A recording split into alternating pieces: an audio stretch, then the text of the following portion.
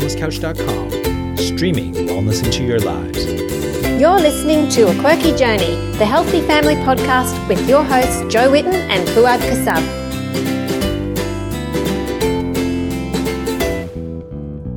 Welcome to A Quirky Journey. This is Fuad Kassab, and with me I have my co-host Jo Whitten. Hi, Jo. Hello. How you going? Fantastic. That's so good. today we've got a special guest, someone who actually trained me in some physical fitness not too long ago. And it's part of a lifestyle that I've been pursuing for years now to learn more and more about what this young man has to teach. Just to give you a little bit of background, around maybe 4 years ago or 5 years ago, I was at work taking a lunch break, and I came across this video on YouTube called something like The Workout That the World Had Forgotten. And I saw this guy. He was in the island of Corsica, just swimming through the rivers and pushing logs and jumping over rocks and climbing trees and crawling and doing all sorts of amazing things. And he looked like, unlike what we usually think of fit people, like extremely bulky or anything like that, he was quite lean and strong and fast. And I was really, really impressed by the way that that person was moving, and was a far cry from the way that I was at the time. Like maybe at the time I began to lose some weight. I'd lost come to think of it now, maybe it was 5 or 6 years ago, but I was beginning to lose weight and starting to get interested in other aspects of ancestral lifestyles other than just a paleo way of eating. And what this movement that person was doing is called MovNat. And I started learning a little bit about it online. There wasn't too much to learn. And the gentleman who I watched was called Erwan Lecour, and he sort of had combined parkour with natural movement. So it took parkour, which is this thing that you would see in movies or documentaries or TV or whatever, where it started in France, where these kids would run around urban areas and jump around these buildings from one building to the other and do these crazy flips and all that. And for someone who had come from like an obese background, it was very difficult for me to do any kind of natural movement stuff. Like I still have a lot of problems when it comes to my own movement practice. And it really inspired me to expand my view of the ancestral view and sort of look at other aspects in my life that I can apply an ancestral view to in order to gain a health benefit. And I kept my eye out on the MovNat movement for years, and I had an email land in my inbox early or late last year, I can't really remember, talking about a MovNat course in Sydney. And this is where I met Matt Rutley, who is our guest for today. Matt was an incredible coach. He took us for 2 days through amazing natural movement styles and all these techniques that I wasn't aware of. It changed the way that I actually view my body. It changed the way that I interact with my physical environment, and it imprinted on me greatly. So it was such an interesting 2-day course for me, and I wanted to bring Matt on board. Firstly, Matt, I'll just say hello. Hey, how you going? How are you? Matt, I'll give a little bit of background. I have a bit of a blurb from Matt. So Matt Rutley is a human movement specialist and adaptability coach. He is the owner, founder, and head coach of Stage 6 Health and Fitness in Nanda, Australia. Well, is that right? Nanda, is that how you say it, Matt? Yeah. Yep, that's how you say it.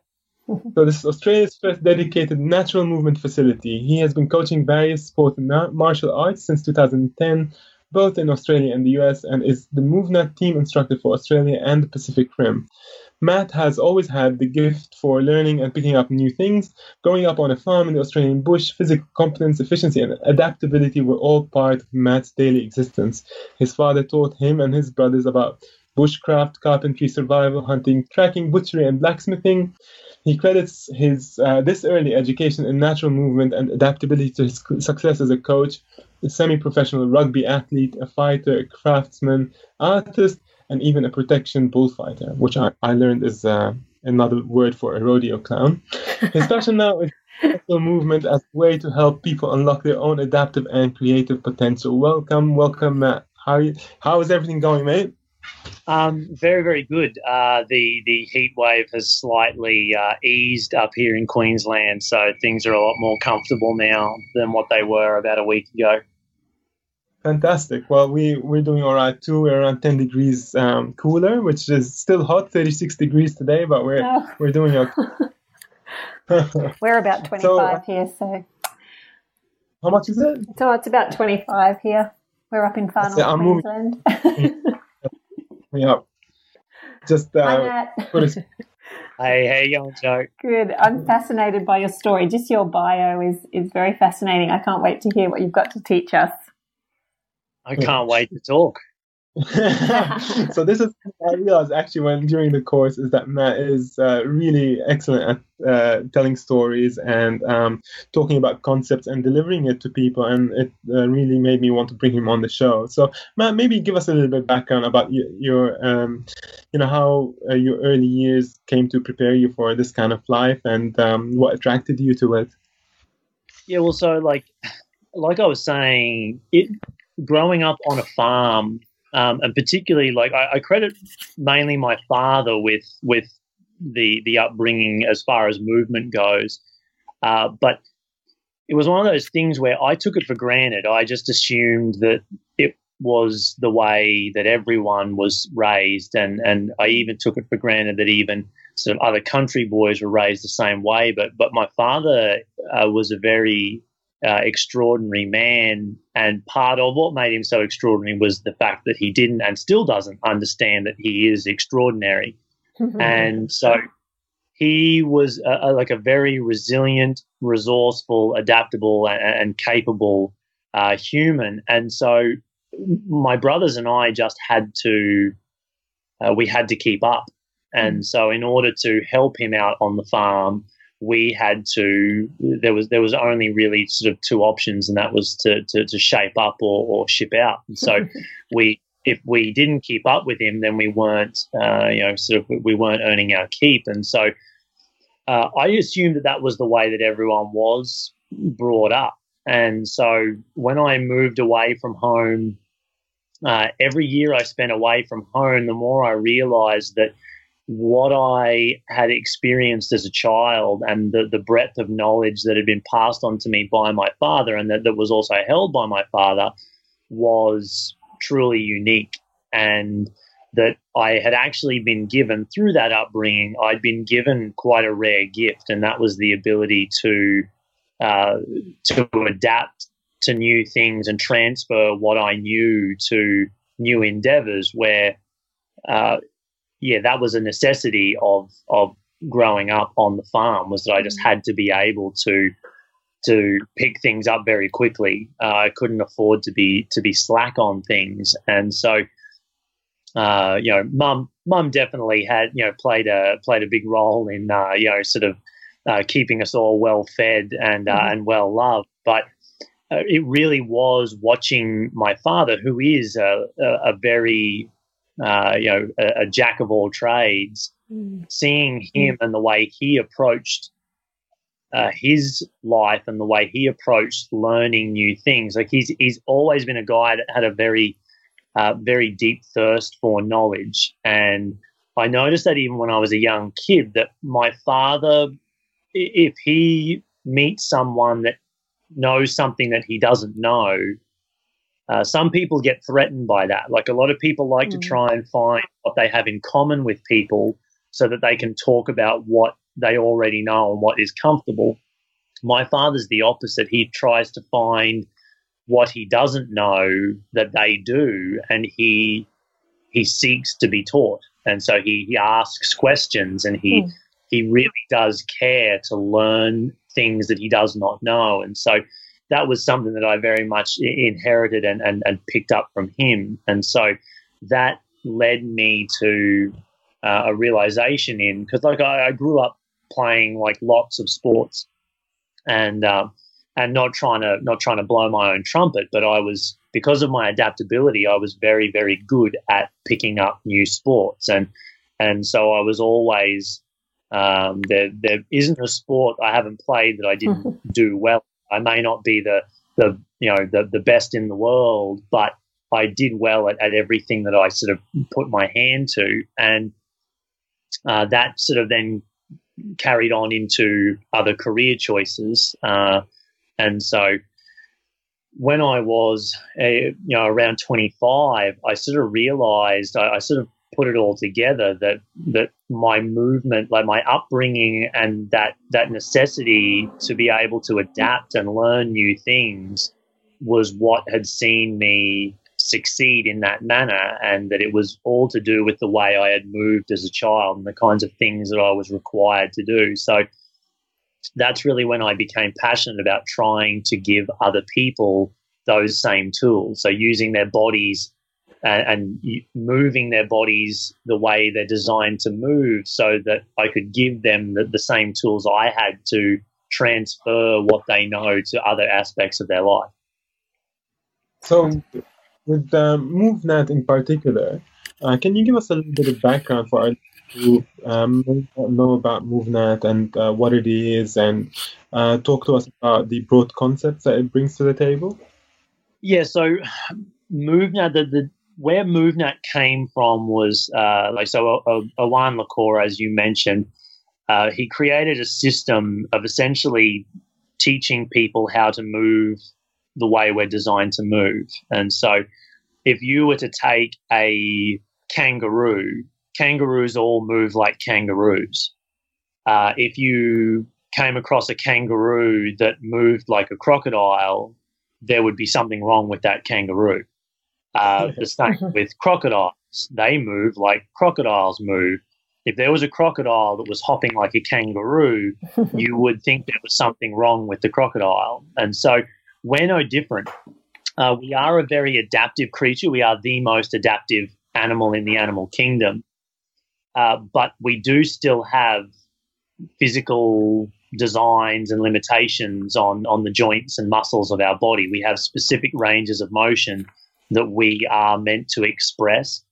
We have specific evolutionary adaptations that other members of even sort of our close relatives in the animal kingdom, like the great apes, we have we're bipedal. Therefore, we have like longer legs, smaller arms. So we don't have the same sort of structure. So our bodies are very much designed to move in a certain way, and because we have domesticated ourselves, which is that's not all a bad thing. Like a lot of people in the rewilding movement talk about domestication as if it was a sin against humanity, but I am quite glad that I don't live in a cave anymore.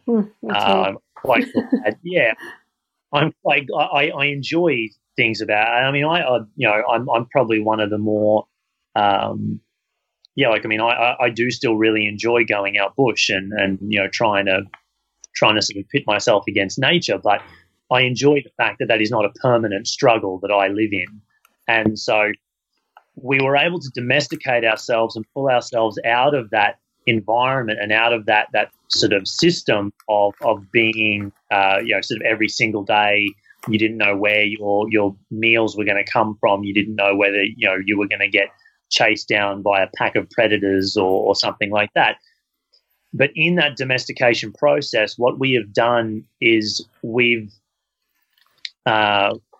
moved too quickly away from our design for our bodies to keep up. And so our bodies are still operating the same way that they did thousands and thousands of years ago. So Homo sapiens have been a recognized species for 250 odd thousand years, which means we are genetically the same as far as science is considered as to the humans that were around 250,000 years ago.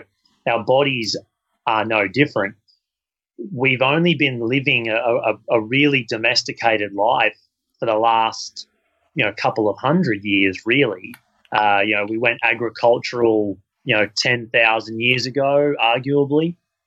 But so the majority of our time as a species, for 240,000 years, has been living at the mercy of the elements. And then even after that, movement was such a necessary part of our day-to-day life that we couldn't escape it. And so we didn't need to work out. We didn't need to train. Life was our training. Problem is we've get ourselves so successfully out of that system that we now don't have to move, and we don't need that movement. It's not a necessity, but our body does still need it. And so we're now struggling with the other sort of design thing that we have, where we have to try and conserve energy all the time because our body is still operating as a survival machine. And so because we want to conserve energy, we have to we have to force ourselves to move. When we force ourselves to move, we're often not honoring our design. And so we kind of need, MovNat's all about trying to honor the design so that we can actually start replacing the movement that used to be in our day-to-day life. We need to try and replace that so that we can essentially fulfill our human potential. And so, really it's just about trying to move like cavemen but not have to live like cavemen. So can you break down maybe the basic human movements which MovNat focus on? Yeah, so there's three main branches to it. There is the first and the biggest portion of your movement diet should be locomotive skills. And so that is moving your own body through space. So that is running, jumping, walking, crawling, climbing, balancing, all those sorts of skills where you are moving your body through space. And so when you think about it from an evolutionary perspective, that would have been the majority of our movement because it was looking for food, essentially, or migrating to more fertile places. So you then have the manipulative skills, which is moving other objects through space, which is lifting, throwing, catching. Again, we needed to lift heavy things and carry heavy things, but we also needed to throw things very accurately and powerfully. So, throwing spears or throwing boomerangs or other heavy objects at things, or even, let's be honest, at other people sometimes. And but then there was also, like carrying animals back to camp that had been successfully hunted, or building shelters, carrying logs to build bridges and things. So the third branch, and this is one of the aspects that really does set MovNat apart, is that it focuses on combative skills, and so that's the third little branch that we concentrate on, and the one we concentrate on the least. But fighting is in our DNA, and it's something that a lot of people aren't comfortable with. But there is a reason why we talk about the freeze, fight, or flight reflexes. Any animal has a fight reflex in it, and so you corner any animal, and any animal feels threatened enough, they will fight. And so it's something that we believe should be a skill that, like, for instance, we all have a legal right to defend ourselves, but not many people have the ability to successfully defend themselves. And so, again, that's part of our domestication process. Is there has been the violence has been made a taboo, and we say things like violence is never the answer, but that all depends on the question. If the question is how do we let someone know that we're a bit upset that they spilt our drink on the dance floor, then violence is not the answer to that question. But if the answer is, how do you protect yourself and those you love from someone or something that is trying to hurt them or you, then violence is very much an appropriate answer. So those are the three main movements. And so with the combative skills, it's your striking and grappling skills, which are just really an extension of the manipulative and locomotive skills. So it's kind of a combination of the two, but a little bit more specialized. With these movements, are we losing them now from birth, or at what point does a human being start seeing a loss in this kind of movement? Yeah, well, so it's a conversation I have a lot, because there is a school of thought that is quite accepted that I think is a little bit I think it misses the mark a little bit, and that is like people will talk about kids and the way kids move, and they say things like, "Oh, we just need to move like kids." Like, you know, watch a kid; they have a perfect deep squat, and you know the way they pick things up is perfect. Like they keep their spine straight and they lift with their legs, and yeah. We need to move like kids.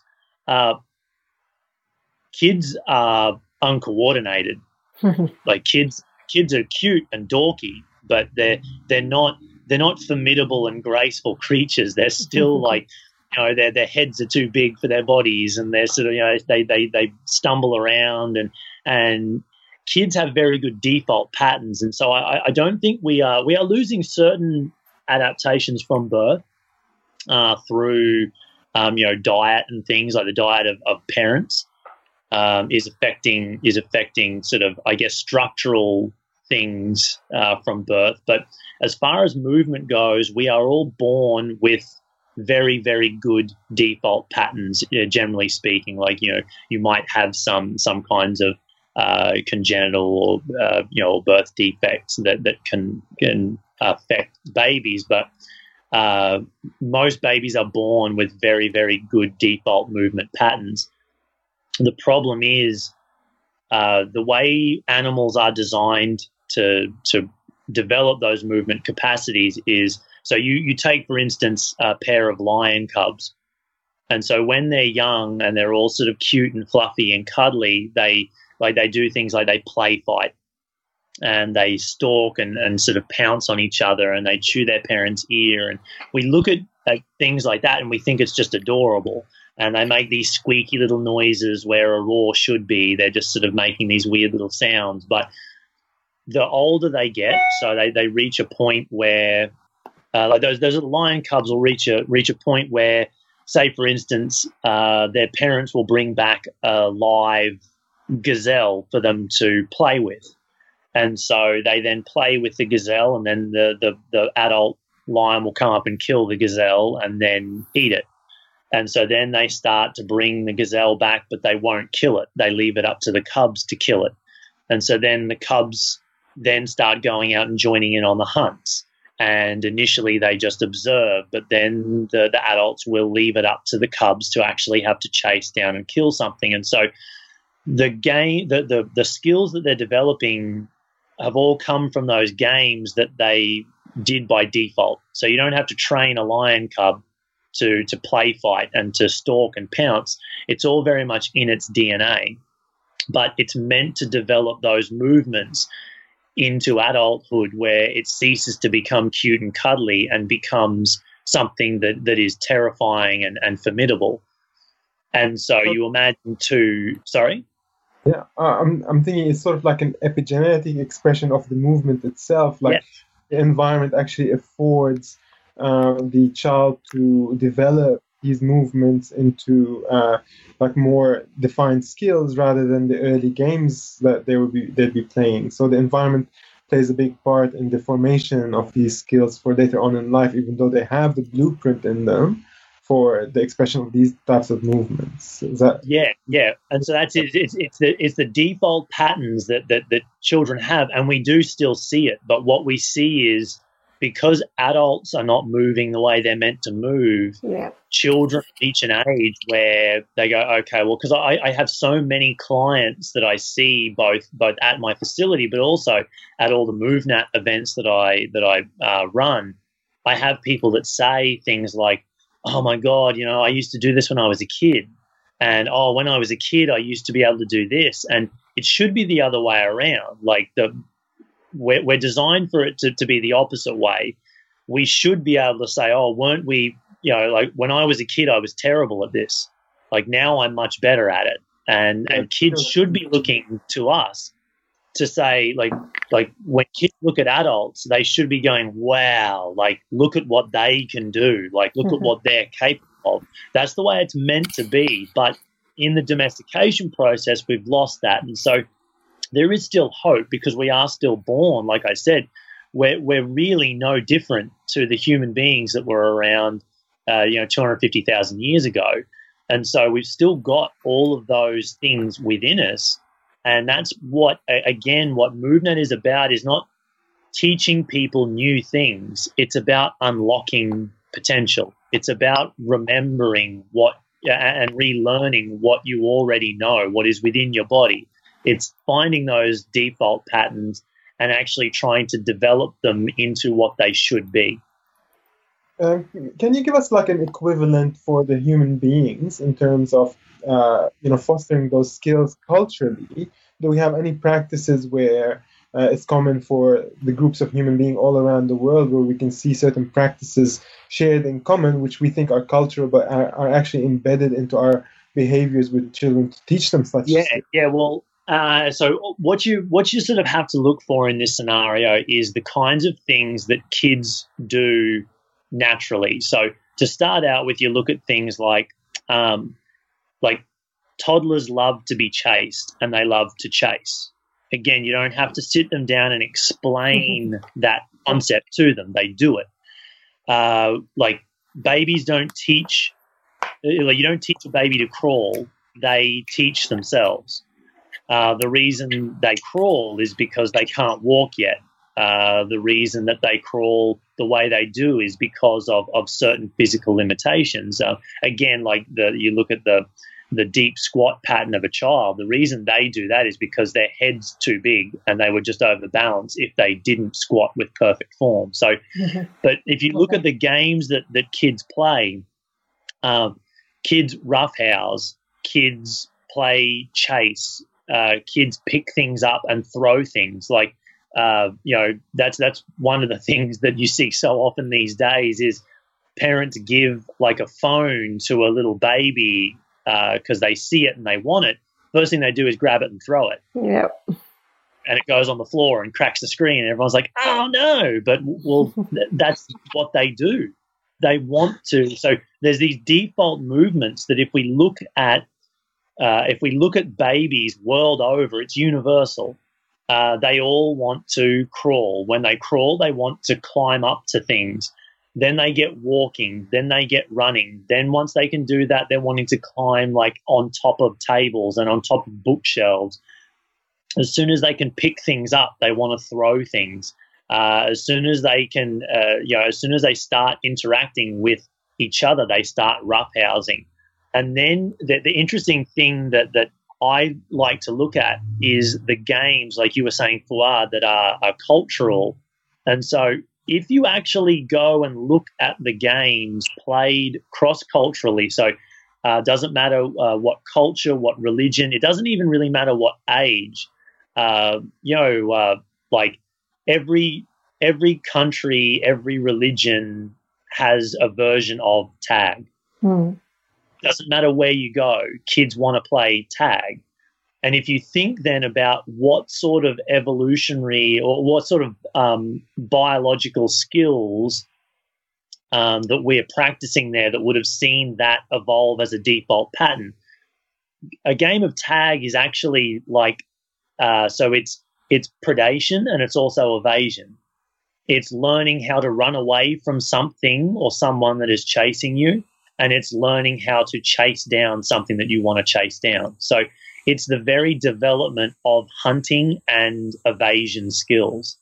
There is also things like any kind of sort of dodgeball. Again, there's versions of dodgeball all through Indigenous Australian culture, Native American culture, in the Middle East. It doesn't matter where you go, there is versions of dodgeball, so throwing things accurately and with speed and dodging things. There is games, there's lots of language and dance games as well. And so, again, we ask why dancing is something that people do the world over. When you think about the kinds of things that are practiced when people do dance, so not only is it used as a storytelling tool traditionally, but it's something that a friend of mine we were talking about recently, and he was talking about dancing. There's a reason why guys that can dance are very popular with women. See a guy who can cut a rug on the dance floor, the girls are paying attention. Because if you think about what's actually being expressed in dance, there is a lot of physical prowess. So there is rhythm, there's coordination, there is like you can see from the way someone dances whether they move well. And so that's why women, again, it's a default pattern that they will look at a guy who can dance and go, that's a guy with physical prowess. He has rhythm, he has coordination, he has endurance, he has mobility. And so there's lots of things that we look at culturally that we can observe, and we see there's really only a handful of games that we play, but there's just lots of different versions of them. So all cultures have a form of tag. All cultures have like sprinting and like maximal expressions of like jumping and throwing. So like they all have wrestling in them. That's something that anywhere you go in the world, there are forms of wrestling that are traditional to those areas. And so again, you think about that from a physical point of view on what's actually being expressed. Someone who can wrestle, generally speaking, can fight. And so it was a non-lethal way of being able to sort out social conflicts and being able to figure out pecking orders.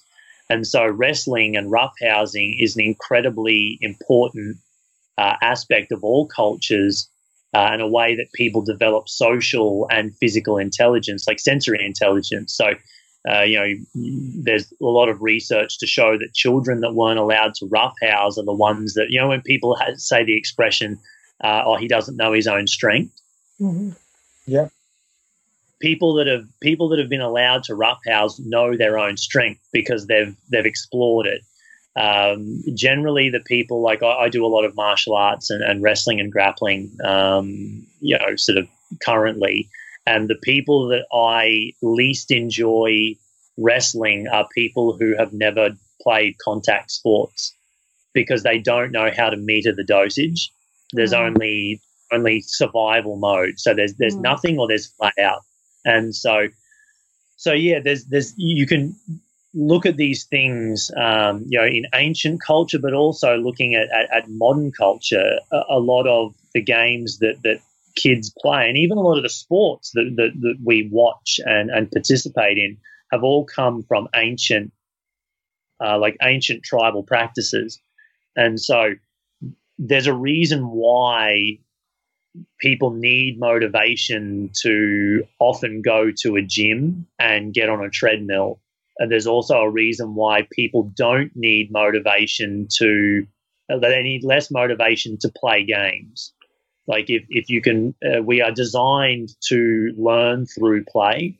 And so yeah, that's why we do still hold on to a lot of those cultural and tribal traditions, even though they've often sort of evolved into sort of competitive team sports and things like that. But their roots are all based in the practice of those default patterns that I was talking about. So this is an interesting point in terms of having these games culturally embedded to have some kind of genetic expression happening, and also for our bodies to be able to survive in the world the way that they're used to. But now that this is no longer the case, and we don't have to go around hunting or sprinting, what are the negative repercussions of not having these movements in our lives anymore? So what do we see, and at what's like the minimum effective kind of amount of these things that we need in our lives to be healthy? Well, so like what we're seeing is, I mean, we all know about the obesity epidemic. We all know about that.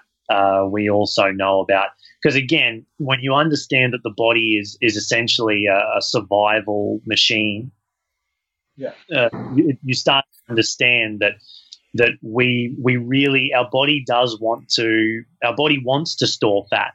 Our body is designed to do it because, back a few thousand years, we weren't able to find enough calories to store enough fat. And so it's just our body wasn't ready for what was coming. And so but we see things like a lot of social. Have either of you guys looked at the work of or listened to the work of Arthur Haynes? Yep, I have. Yeah, so Arthur Haynes, he talks a lot about what we can learn from hunter-gatherer tribes and particularly sort of the way they raise their children and the way they are socially. But anxiety and depression are non-existent in hunter-gatherer peoples. It just doesn't.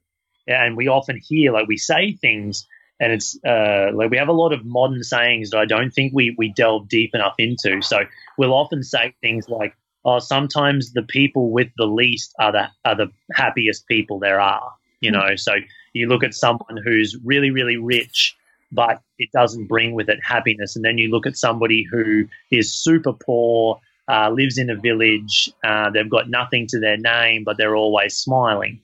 And I think we can delve a little bit deeper into that. So movement was a big part of our social and emotional well-being as well. And that's why we learn through playing. It's all part of social conditioning. And you imagine a child that has never so when children learn, like you look at toddlers and you observe them playing, they often have to learn to share the hard way. The reason they learn to share is because, you know, you might get a kid who keeps taking something that belongs to another kid, and then the other kid bops them in the nose, and then they learn. They're like, oh, hang on a minute.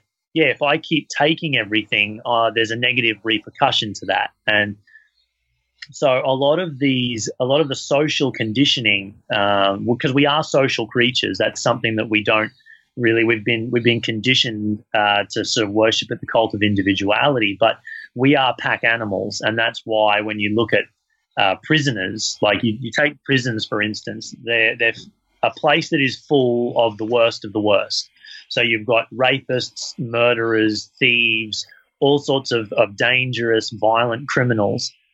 What's the worst punishment that we have in prison for the worst of the worst? Solitary confinement. We lock them up away from other people. We take them and we put them out on their own. We banish them. And so even the worst of the worst, the punishment for them is to take away human contact. And so we encourage people to say things that I think are fairly empty, like, oh, you know, people who don't need people are the happiest people, and you know, keep sort of parroting these sayings. But that's not the case. We are social animals, and the movements that we like these sorts of things that we were doing also developed that. And so there's the obvious physical problems that we have with mobility issues and people with chronic sort of chronic illnesses and things from lack of activity.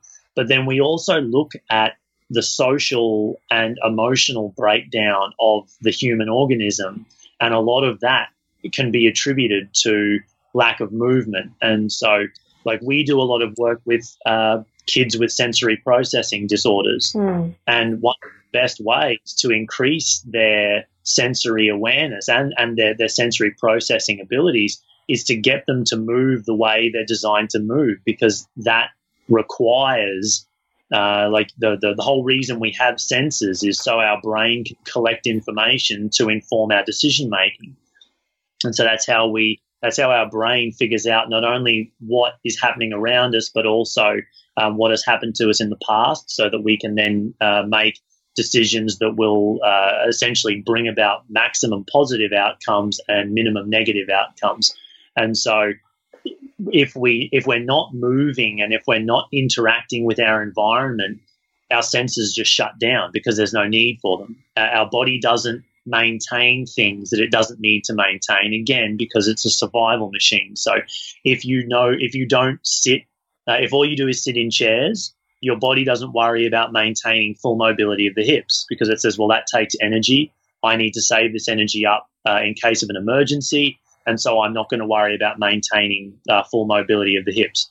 And then it says, oh, okay, well, I don't need to worry about sort of maintaining good posture because I'm always looking down at a screen and I'm not ever looking around at my environment. So I'm going to shut down, like I'm going to atrophy the muscles around the neck and the spine. And then people end up with, sort of bulging discs because a lot of people think that bulging discs happen because you're lifting weight. But a lot of people that end up with disc injuries, it happens just getting in and out of the car.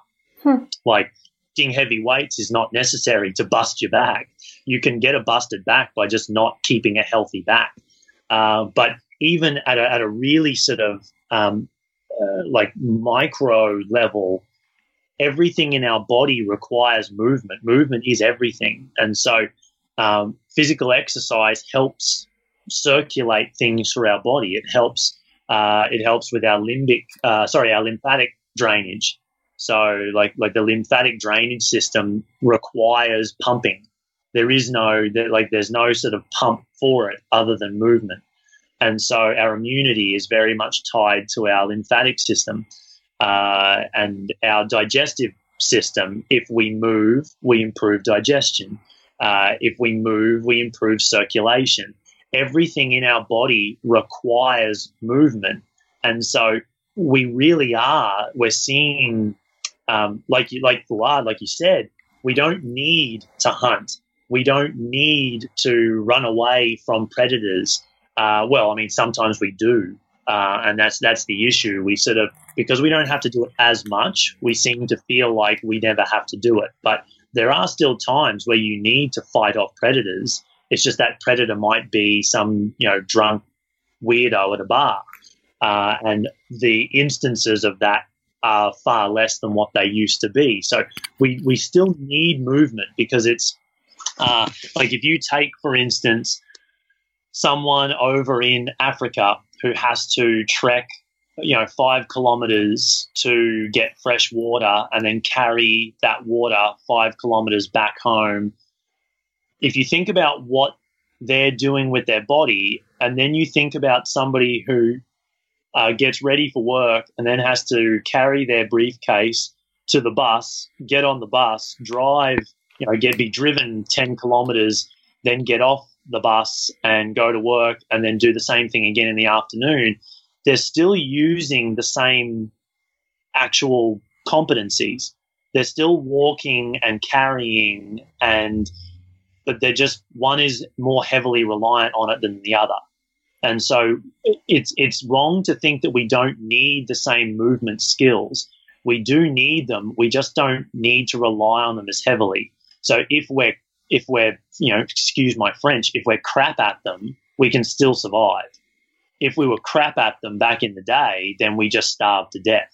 And so you can still be a lazy mover, but you can still go to KFC and get your calories. And so you can still get food.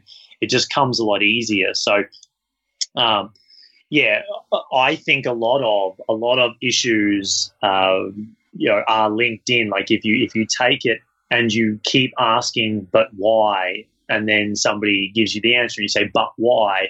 If you keep tracing it back, a lot of it has to do with movement.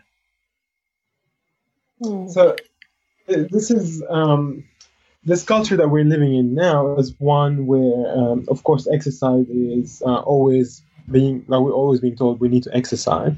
And in my view, because I come from a whole foods background and Joe does as well, we've often spoken about this on the podcast where we see like a whole food diet being the natural diet for a human being, one that is based on eating natural foods. And when you eat that way and it's nutrient-dense, organic food that's seasonal, you're getting what your body needs and you don't need supplementation in your life in terms of like foods or vitamins or anything like that. And then you look at movement and you can compare our sedentary lives to junk food and you can say that it's the same thing. And then from there, movement and exercise is a form of supplementation for us that will basically try to undo the damages of the sedentary life or the junk food life of movement that we have. And there's so many forms of movement practices that one can do from like Pilates or CrossFit or MovNat and all that kind of stuff, and even traditional gym work.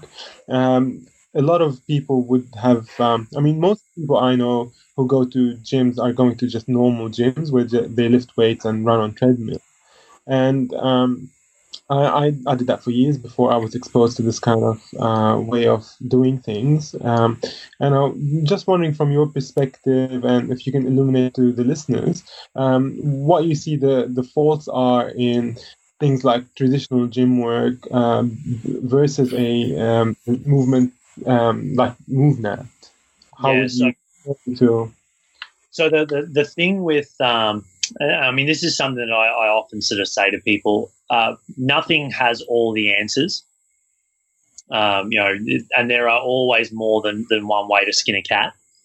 And so, but the analogy you used of the whole food diet is spot on. And so, let's say, for instance, there is somebody out there who really, really enjoys going to the gym and getting on the treadmill.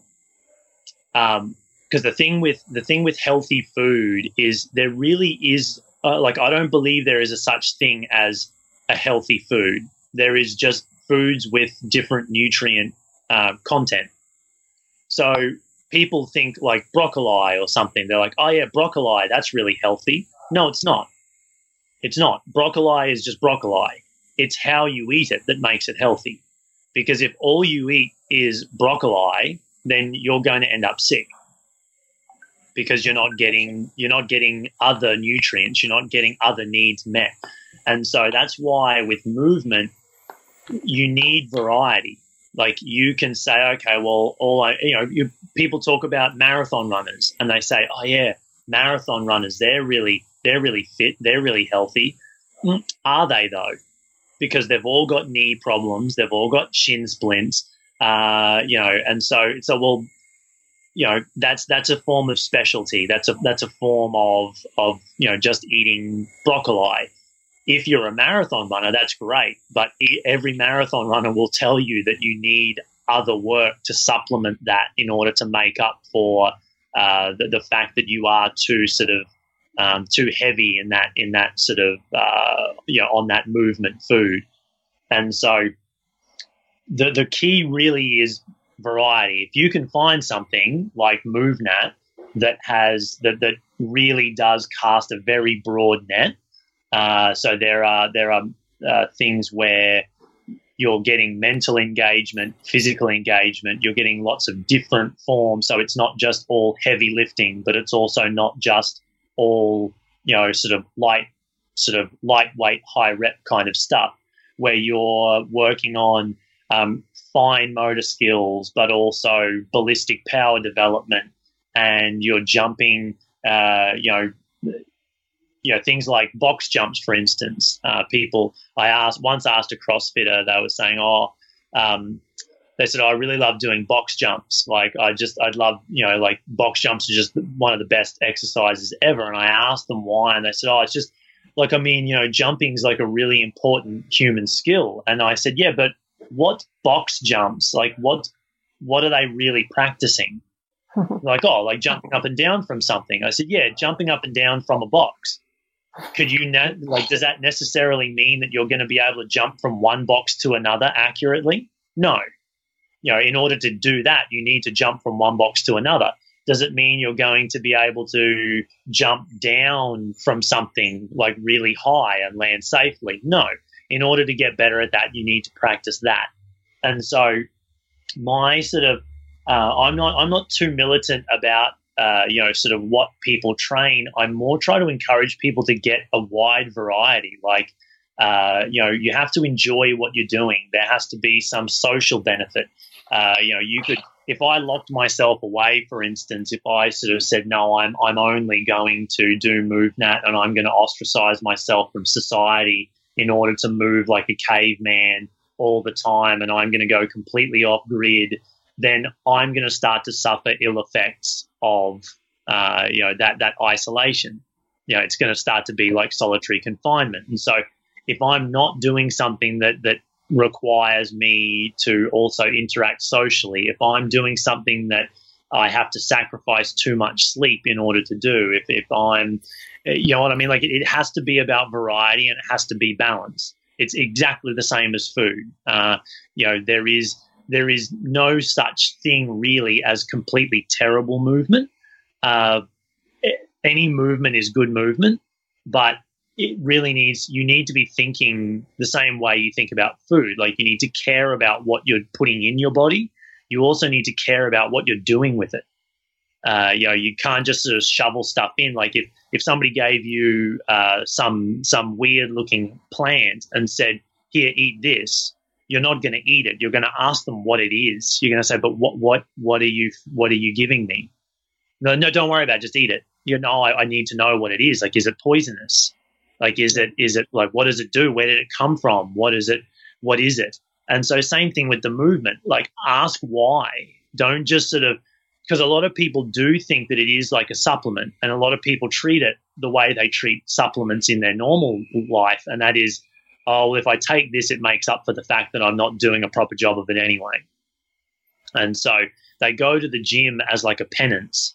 And so they see it as like a punishment. Like it's oh, I had a Mars bar, and so I now need to atone for my sins, and so I'm going to go to the gym and I'm going to sort of prostrate myself at the gods of fitness guilt. But yeah, it's the same thing with food. You don't just supplement for the sake of it. You need to know what it is and why you're putting it in your body.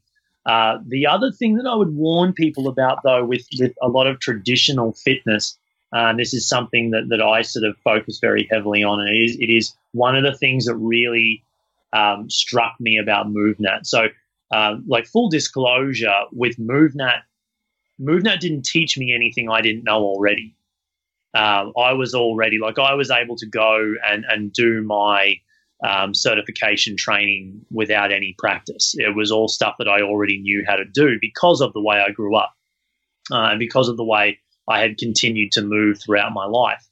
But what I've found in MovNat, and what I recognized in MovNat, was it was a really, really amazing system for getting people who weren't as lucky to have the upbringing as I was to try and give them the same foundation that I had. And one of their philosophies is getting conditioning through skill development, because a lot of people try and reverse engineer it. Like people go to the gym so that they can get fit so that they can then go and try and do something else. MovNat's philosophy is train get your conditioning through the skill development. Actually develop the skills, and then the conditioning will happen. Don't go and try and train to get fit so you can then practice the skills. Get fit practicing the skills. Mm-hmm. And so I find that a lot of traditional fitness is based around negative motivation. It's based around cookie cutter ideas of what health and fitness looks like, and it's based around essentially selling people unhappiness. It's taking advantage of a lot of people's insecurities, and they say, oh, you know, you need to look like this, and we've got the pill, like we've got the answer. Focusing on, like, I would encourage people to focus on what they're capable of. Don't worry about how you look. Don't worry about getting fit. Like, you know, people say, I want to get fit. Fit for what? Like, what is it that you want to get fit for? Like, is it to keep up with the... You told me that was standing up from the ground. And This is one of the things that I was just really, like, I enjoyed learning.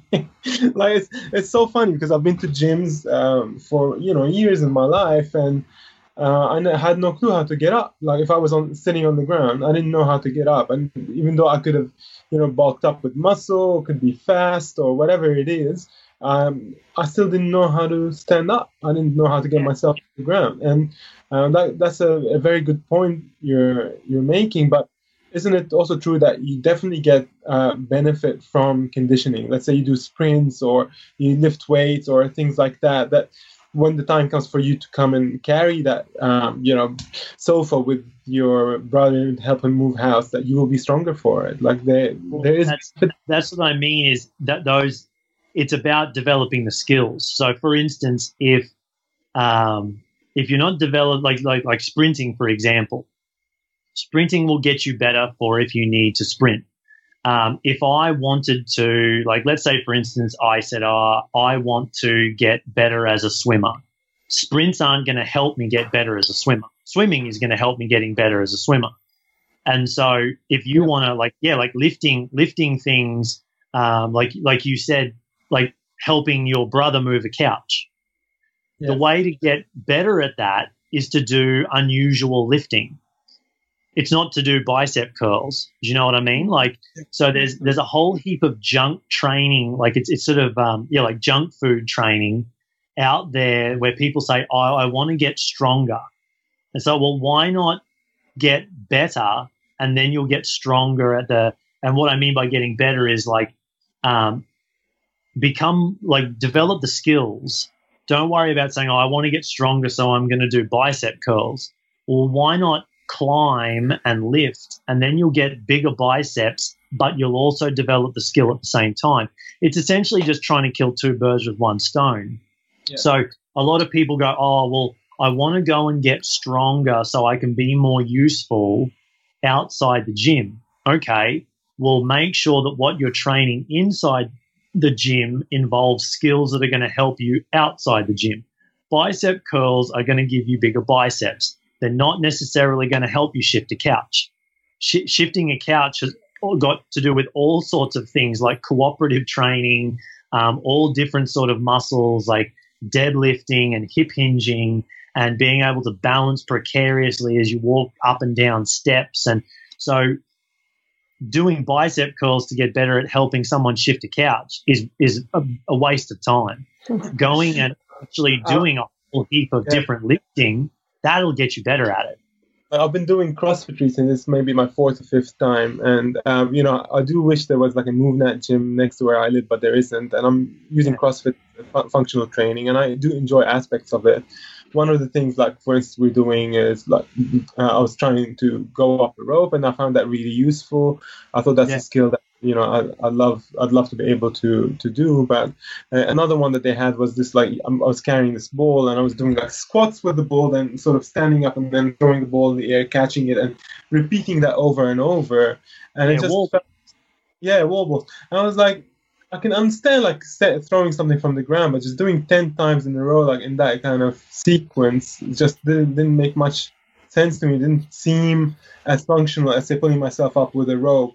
And they do have these kinds of things where part of the movements are just incredible for functional training, but other stuff just doesn't make too much sense in day-to-day life, like the box jumps or something like that as well.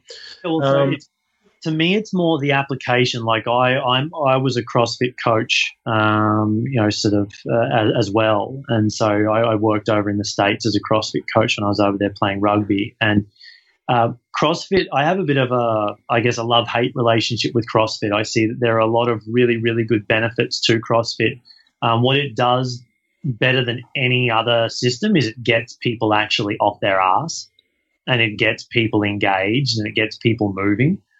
But because the word functional grinds my gears, because I've seen it become just this buzzword that is being misused. Functional just depends. Like when people say functional training, you go, well, what's the function? And people say, oh, like a lot of people think functional just means difficult. Yeah, isn't it opposed to like a single plane of motion where you're, for instance, doing bicep curls or anything like that? You're actually trying to do some kind of movement that you would do in real life as a function.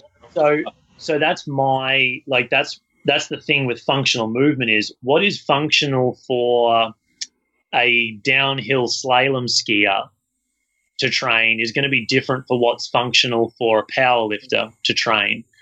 And so what needs to be thought of, and this is the thing, is just about any movement can become beneficial. It all depends on the mindset and the application while you're doing it.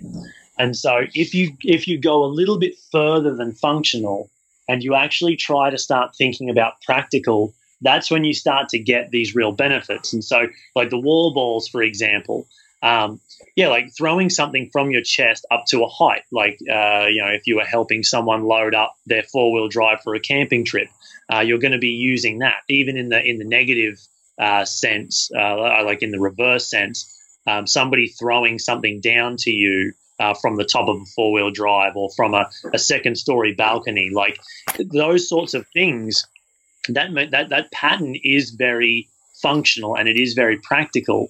But doing 150 of them just in a like up from the same point to the same point and never really changing the mechanics, that's where, to me, it kind of becomes a little bit null and void. You go, well, there's more to practicing throwing things than just doing the same throw again and again and again. You need the variety. You need to be able to change not only the size of the objects that you're throwing, but the trajectory and the application of it. And so that's why, to me, I think the most important thing for people is to just try and put a little bit of a different lens on the way they view movement and start to think about how they can change it so that it's going to help them outside of a gym. Because nobody goes to a gym to get better at going to the gym. Initially, everyone goes to a gym so that they can get better at whatever they're doing outside of the gym. Even if that's some guy starts going to a gym because he wants to get, a better physique so he can start having more luck with the ladies on the weekend. It doesn't matter. He's training to get better at doing something outside of a gym. So you shouldn't ever lose sight of exactly what it is that you're trying to get better at. If you want to get better at keeping up with the kids, then make sure that everything you're doing always has that sort of lens. Make sure you're always looking at it through that lens. Like, how can I change this, or how can I alter what I'm doing so that it is going to make me better at keeping up with my kids? How can I change this so it's going to make me better at life, rather than just doing what you're doing because someone told you to do it? Always ask those questions. Why? Like, how is it benefiting me? What am I doing with my body? What is the benefit? What is the cost? Does the risk outweigh the reward, or does the reward outweigh the risk? And so people just need to start asking more. The same way with their food, they need to start caring about what they put inside their body. Start caring about what you do with it. Matt, can I just ask you for some practical advice for kids? Like, what kind of exercises can parents get their kids to do at home to help them with all this kind of stuff? Just getting them moving more. The good thing about kids is that they love to play. If you can make a game out of it, you can get them to do just about anything. But older kids too, like teenagers. I just notice with a lot of people that I help, kids with anxiety, kids with gut issues, I think a lot of it's not just the food. It's also, like you say, they're not getting out into nature. They're not getting out into fresh air. They're not running around and doing things. They're stuck inside at school. Then they're at home doing homework. Then they're at the computer. They're at the TV. And I know with my own boys, that's been a big thing. We've had to work on getting them outside more, and that really helps with their mindset. So no, I sort of with kids, to me, it's important to try to, like, one of the things that's important is to model to them that it's okay for adults to move. Yeah. So when kids, because one of the things that kids also do by default is they mimic their parents. Again, there's an evolutionary sort of reward system set up for that behavior. That is how, because before there was a formal education system, that was the only way you learned, was by watching, observing, and doing. And so that's how children learned how to do the things, was by looking at the adults and going, wow, that's how it's supposed to be done. And so then they would keep trying until they could do something that resembled what the adults were doing. The issue is, if our kids see us doing nothing but looking at a computer screen and sitting in a chair, they're going to model that behavior. Because I remember when we were little kids, because Dad was Dad was a carpenter by trade.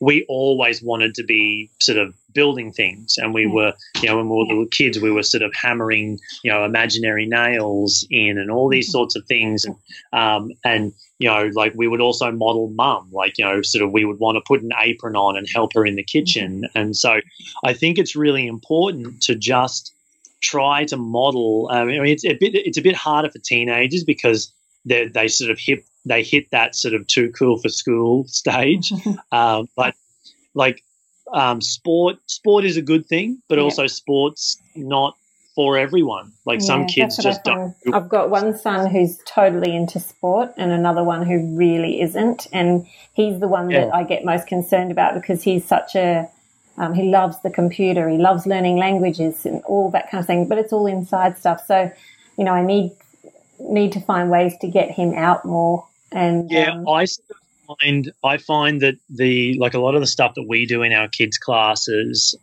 we have a lot of success with kids that are not like a lot of the kids that come along to our kids' classes are specifically kids that do not do well in team sports, and but again, that idea of like kids that like computer games, they like games. Yeah, and so if you can muck around with them and you can make it essentially like we did a session here last week where we had like some soft foam balls, like there was each team had 10 soft foam balls, and I basically just made a sort of indoor skirmish game. And well, they love that.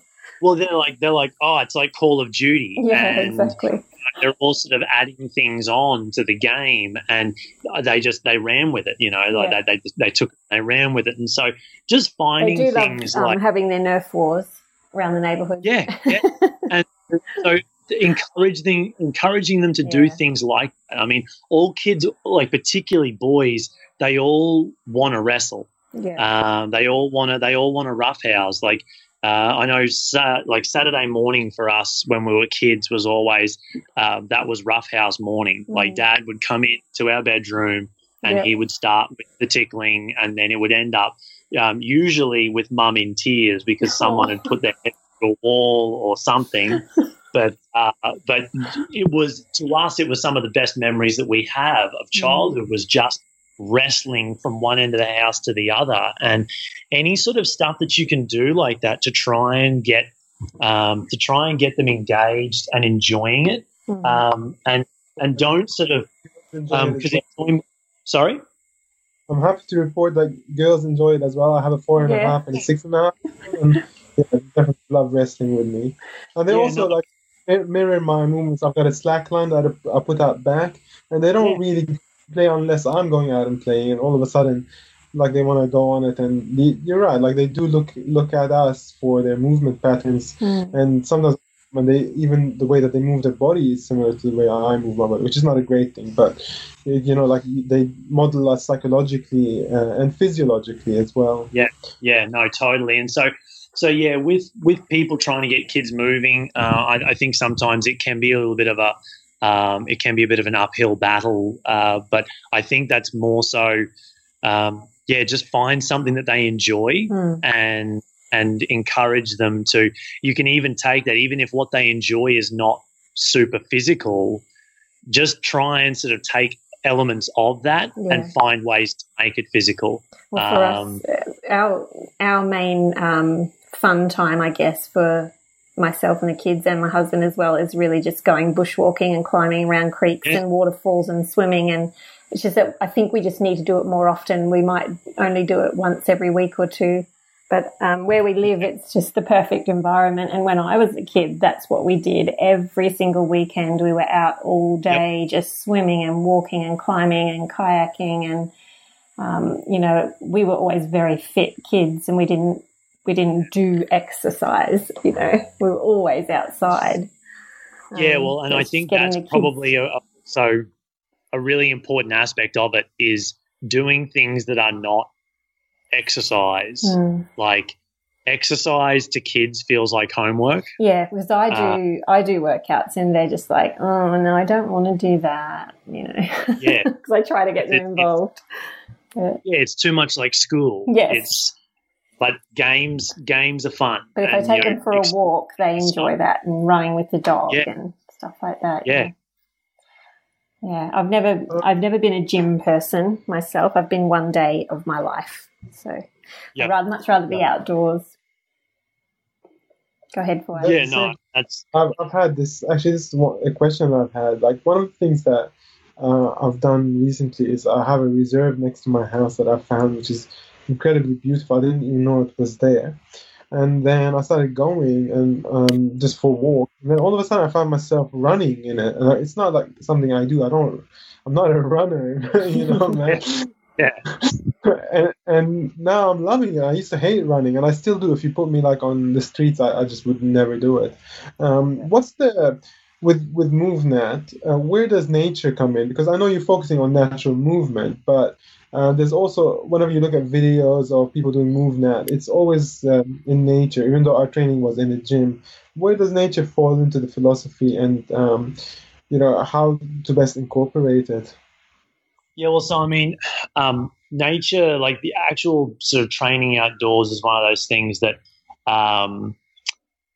like our environment, like it or not, as modern humans, is largely man-made, but what nature offers is, like how I was talking about that sensory activation. Like when you go out into nature, because it is a constantly changing and evolving thing, the amount of sensory awareness that you develop by being out there, and it's one of those things that you would notice every time you go on a bushwalk.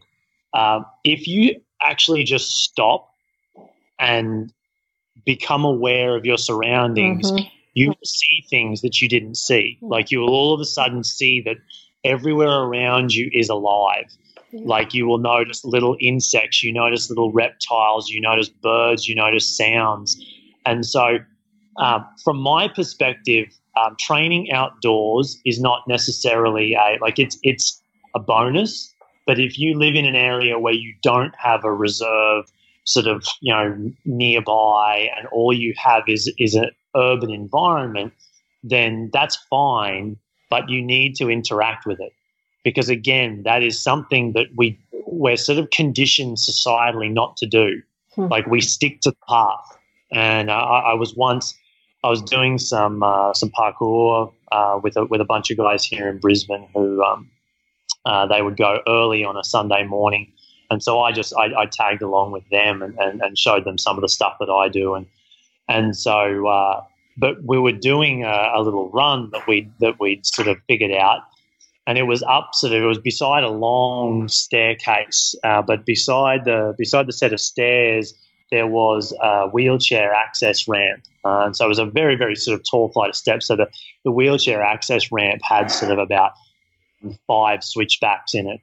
And there was a whole bunch of garden beds sort of built into it. And we were running up the like jumping over the paths, climbing up walls, all the rest of it, getting to the top.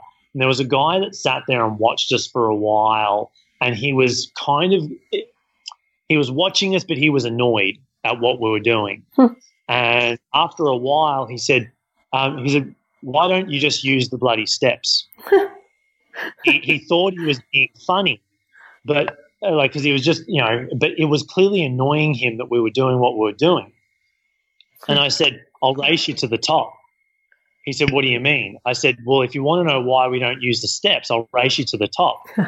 I said, "You start at the bottom of the steps. I'll start here, and we'll see who gets up there first." And he said, and he sort of, because he started to get a little bit huffy, and he said, "I don't see your point." I said, "Well, what if I had to get from here up to there as quickly as I could? For me, that's that way. For you, it's the stairs. If we were getting to the top to $1 million, I'd be $1 million richer than you would." And so that's like we sort of had this societal conditioning to follow the path and to stay. Like we go to parks and they put walking paths around the park. Why not just let people walk around the park? Yeah. Like why do you have to always lay things out? And so because we're not part of the natural environment. Now, didn't you know? We've been separated from it. Yeah. Yeah, and so it's one of those things that, to me, that's why, like, I mean, nature is a very much a big bonus, like being able to train outdoors in that constantly changing and very sort of very chaotic. I mean, it's quite a chaotic environment. Like, it's always changing. There's a lot more things that can go wrong, which means you're far more mindful while you're doing it. Yeah. It's not. Well, it makes it so much more interesting to me, though. Yes. Yeah. Yes. Yeah. No, and that's definitely, like, if that, you know, if everyone could, then that would be awesome. Some people can't. That doesn't mean they still can't get engaged with their environment. Sorry, Matt, keep going. I was just going to say, like, even people who live in a very heavily sort of urban environment can still interact with their environment. They just need to start to sort of break down the barriers and think outside the box.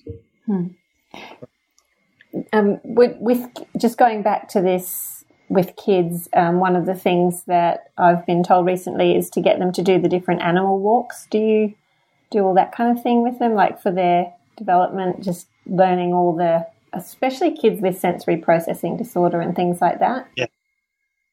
Yeah, well, so crawling makes up a big part of, like, we're always trying to get kids down and crawling because it's a it's one of those things. I also like to get adults crawling. It's one of my favorite things to do with people because when you say to someone, we're going to crawl, a lot of people assume that's an easy thing because it's what babies do. But to crawl from a practical sense requires a lot of stability. And when you think about when you would crawl over or under something, you know, sort of when you're crawling underneath something, you often need to be able to do it, you know, sort of at speed, and it's about staying as low as you can. And when you're crawling, like if you were going over something very high, you would want to crawl. Like if you were cleaning out the gutters on a 2-story house, you would want to be down on all fours when you were close to the edge. You wouldn't want to just stand up precariously. And so crawling is one of those things that a lot of people don't have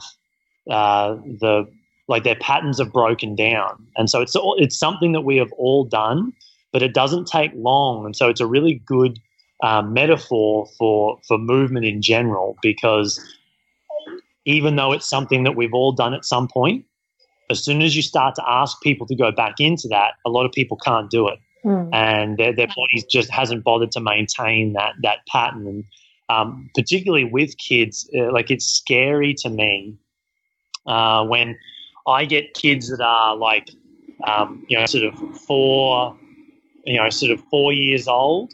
Their movement is still quite good. And so they can crawl, they're quite coordinated, they can do all the sorts of things. They've got good mobility in their hips. The difference between a 4-year-old and a 6-year-old is visible because they've already started sitting. They've already started, going to school. The difference between a 6-year-old and an 8-year-old is devastating to me. Like it hurts me to see the difference that happens to children in such a short space of time, and the difference in coordination, the difference in everything. Even though they're getting bigger and stronger, they're often and so it really is terrifying to me to see the kinds of steps backwards children, even at the age of 8, are taking. It's funny you should mention that. I was talking to my friend who's a remedial therapist yesterday, and she said that she had a boy come to her. She also is a Pilates instructor, and she was working with him, and I think he was 6 to 8, somewhere in there, and he couldn't even squat. He couldn't physically get his bum down enough to squat. Yeah. I thought, what? I don't even have any trouble doing that. I have no problem doing that. And I'm thinking, how come a kid that age can't do that? Yeah. Wow. Yeah, no, it's alarming. And so the less we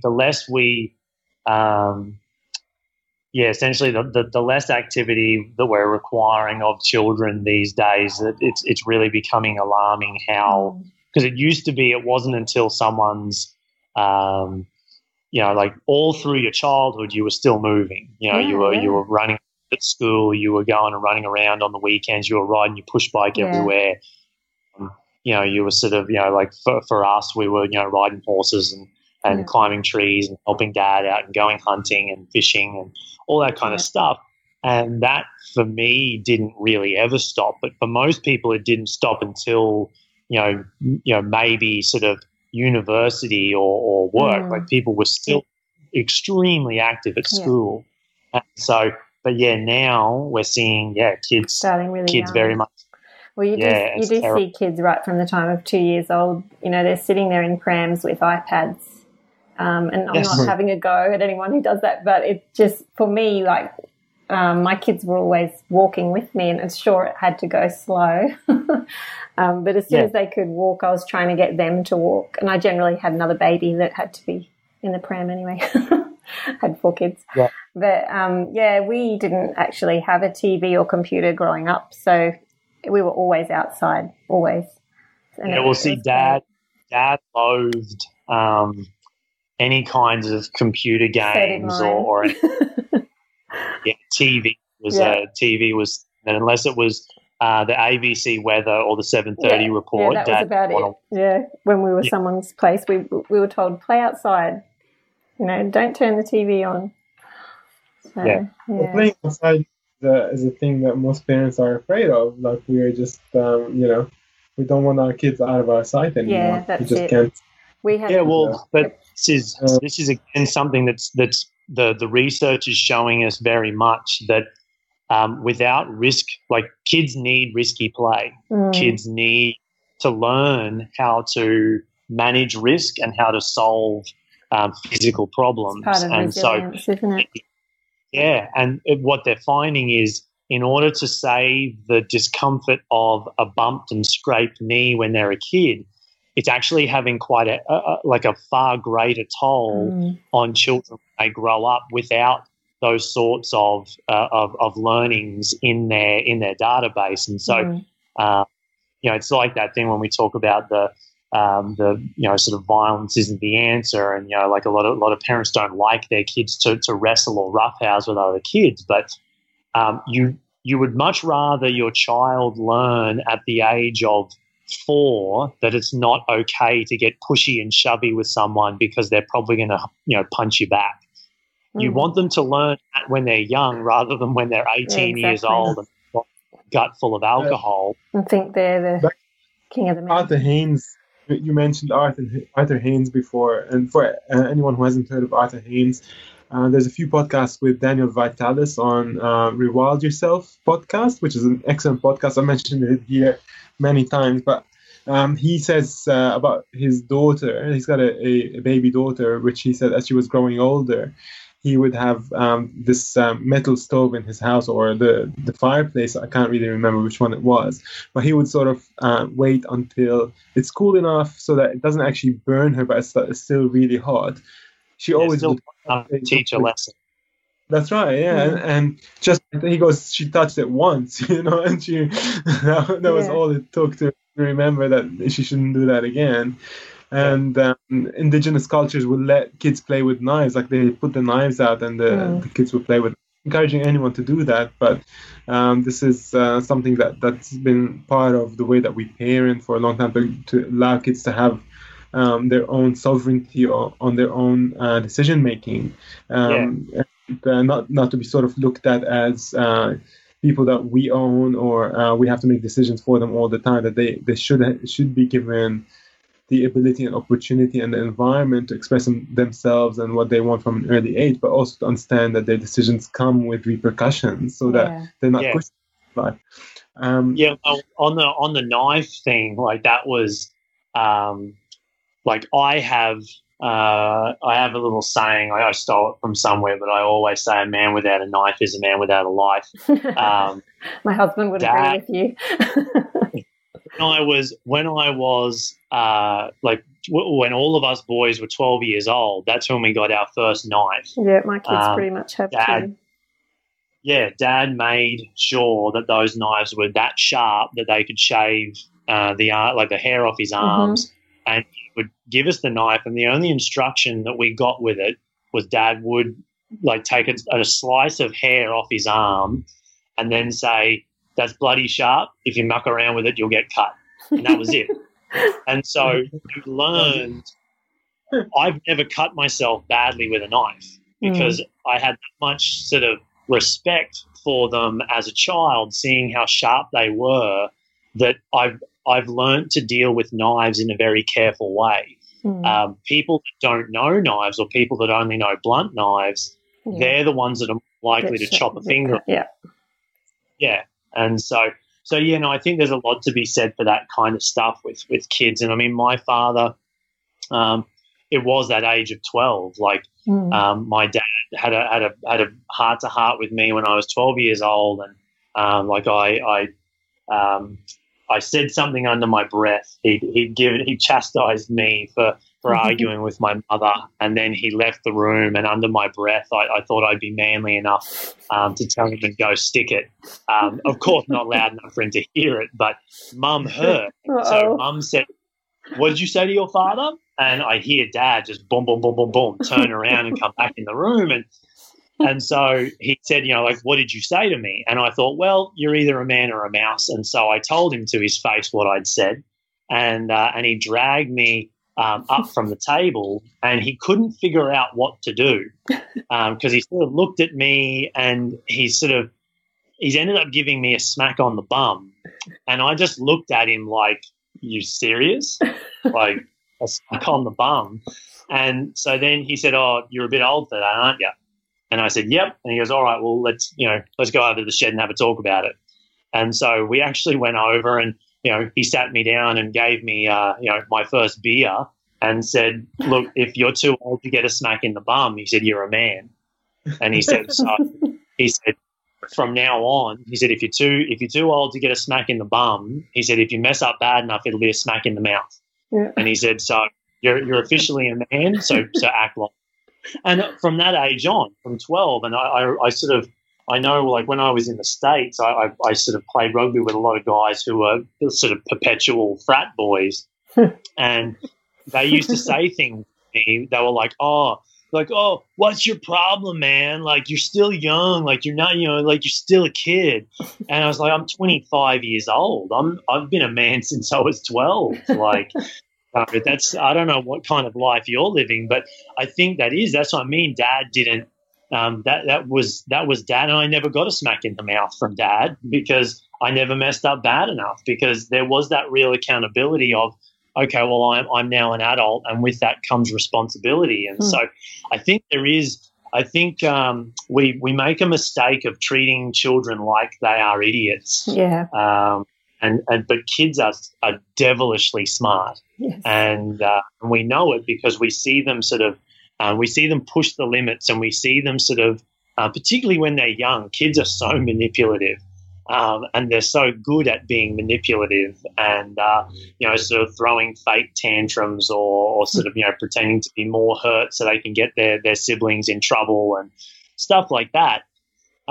Like, kids are incredibly intelligent. And so to me, I sort of think that is a big mistake that we make, is we don't trust our kids with the intelligence to make informed decisions, but they really are that smart. And if we can provide an environment where it is, where the consequences, because again, like, if we just let kids, like climbing trees, for example, if we just let kids climb a tree and we don't teach them how, because we can't actually get up there ourselves, they learn by trial and error. Yeah. If we can climb up there with them and show them, that's when they go, "Oh, yeah, okay, I get it." And so we can say to them, like, make sure you don't, like, if you can climb up there, you can climb down from there. Just remember that. So don't ever panic. If you got up there, you can get down from there. So, just sort of keep your wits about you and keep climbing down, and also teach them how to land. Like, if they fall out of a tree, make sure they know how to land, because it's not falling out of a tree that hurts you. It's when you hit the ground on the other end. And so, yeah, I think we just need to. I think we need to trust our kids a lot more to make the decisions that come naturally to them. Don't wrap them up in cotton wool. Yeah, because the overall cost in the long run is far greater. It is. Now we're up on time. So, can you let our listeners know where to find out more about you and your gym and what you do? Yeah, so you can check us out at stage6fitness.com.au. We're also on Facebook and Instagram as Stage 6 Fitness. If you check us out, like we're regularly posting stuff on there. I've got a bit of a blog sort of explaining my philosophies and why we do things the way we do things here. There's some sort of some light reading there for anyone who's interested. But yeah, other than that, just the usual channels of social media. Okay, what's your blog address? That's on our website as well. So if you just go to Stage 6. We'll put the link in the notes anyway so that people can click on that. That'll be good. Yeah, thank you so much for that. That's very helpful. Thank you very much for having me, guys. And, thank you for facilitating. Pleasure, man. Thank you so much for coming on board. We really enjoyed it. Thanks. Thanks a lot. All right. Bye. This has been a production of TheWellnessCouch.com. Check us out on Facebook and join in the conversation on Facebook.com/The Wellness Couch. Subscribe to each show on iTunes and check us out on Twitter. The Wellness Couch, streaming wellness into your lives.